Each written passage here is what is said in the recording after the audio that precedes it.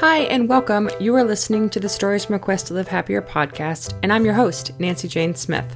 I'm a licensed professional counselor, and in this podcast, I share my stories and lessons I've learned, and I keep learning on my quest to live happier. The show notes and the complete transcript can be found at live-happier.com/podcast, and this is episode 50 of the Living Happier Through the Holidays, and we're talking about renewal. Hey there, I'm so excited to have you here. We are here for the last episode of the Live Happier Through the Holidays series, and we are talking about renewal because it is the last week of the year. Oh my gosh, 2016 is almost behind us. That's just so amazing. So we are talking about resolutions and renewal and kind of, what we're going to do next as 2017 looms here right in front of us. And I really want to touch with you a little bit about resolutions because I really hate resolutions. I think it's wonderful that we have this, natural time that we're reflecting on our lives and we're figuring out what we're going to do differently and how we're going to change. But in reality, January 1st is no more magical than January 15th or March 30th or April 7th. It's a day of the year. And so we need to pledge, if all of us could pledge as our resolutions are, that each day we're going to show up and really be present and true and intentional and have grace and compassion as we move through our day to ourselves and to those around us. Oh my gosh, the world would be such an amazing place. That's resolutions. That's really changing. So resolutions, the huge resolutions we have of I'm going to lose 50 pounds or I'm going to, find a new job or I'm going to get out of this crappy relationship or I'm going to meet the man of my dreams or whatever it is, these huge resolutions that we force ourselves to make come January 1st, it just sets us up for failure. So I hear you if you want to lose weight or you want to find the love of your life or you want to get out of a crappy relationship, I hear you.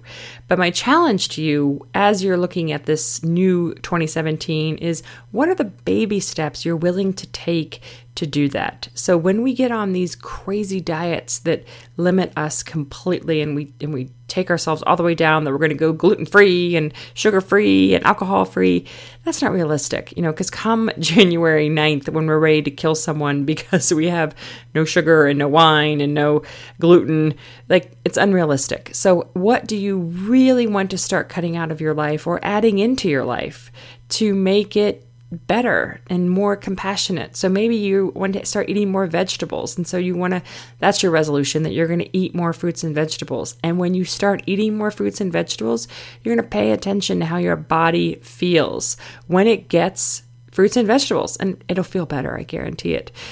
So part of the downfall of resolutions and part of the reason they don't work is we make these huge, large, sweeping, ginormous plans for ourselves.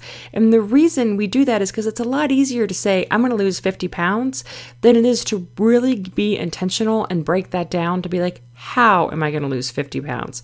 How am I going to face it come January 9th when I have not eaten any sugar for 9 days and I'm ready to kill someone, and I have learned that my whole life up to this point that I eat my feelings. And so right now that I've taken away sugar, I'm ready to flip out. How are we going to handle that? That's the baby step. How are you going to start? If you want to lose weight, how are you going to cut out the emotional eating? What are you going to do when you're out to dinner on a date night with your spouse and you guys normally split a bottle of wine and it's just all these empty calories and you want to change that? How are you going to do that in those little tiny moments? And that's what I challenge you to look at this week when you're thinking of resolutions. How am I going to really show up for my life in little tiny ways?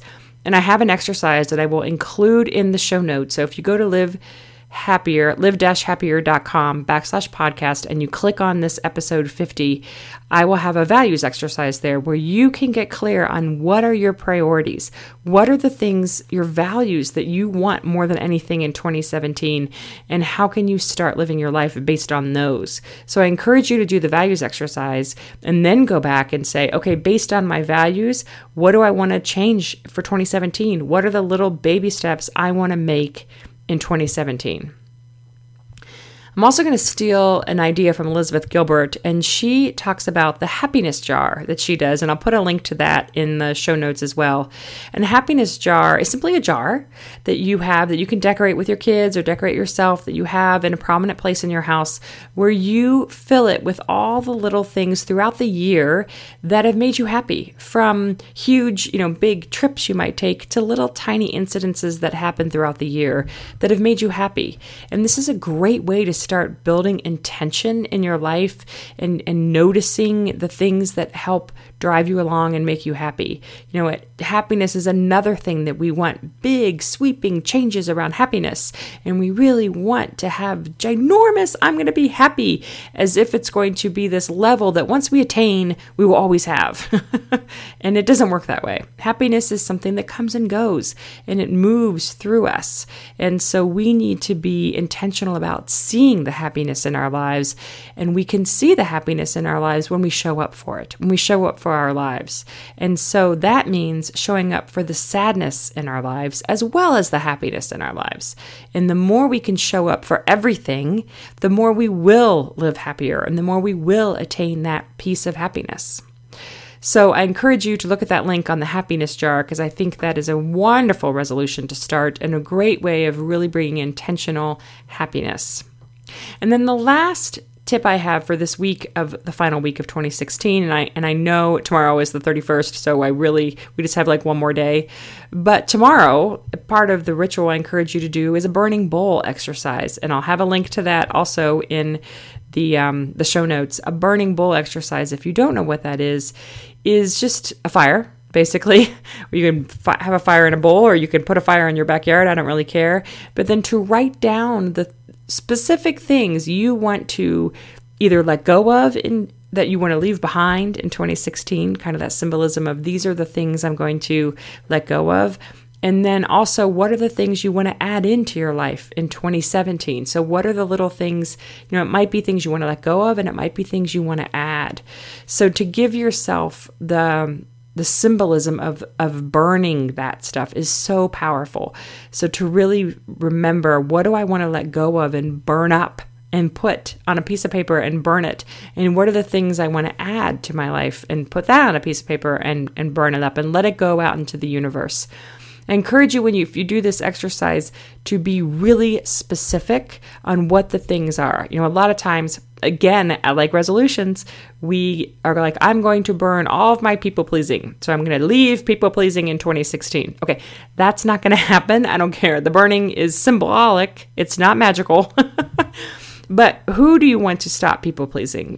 Where do you want that specifically to, I'm going to stop people pleasing at work, or I'm going to stop people pleasing with this coworker. I'm going to bring attention to how often I people please with my mom, to really get specific on where is that thing that you want to let go of? Where is it showing up in your life? And how can you, in an easy, simple way, let it go?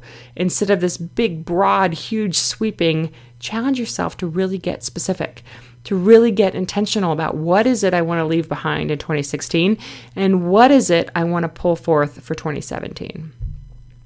So that's the show. Thanks for listening to this podcast and also this whole series on living happier through the holidays. If you missed any of them, please go back and listen to them, because even though it's the end of the holidays right now, they all pertain to life in general. So please go back and listen. I can't believe we're at episode 50. That's so awesome that we have done 50 shows here.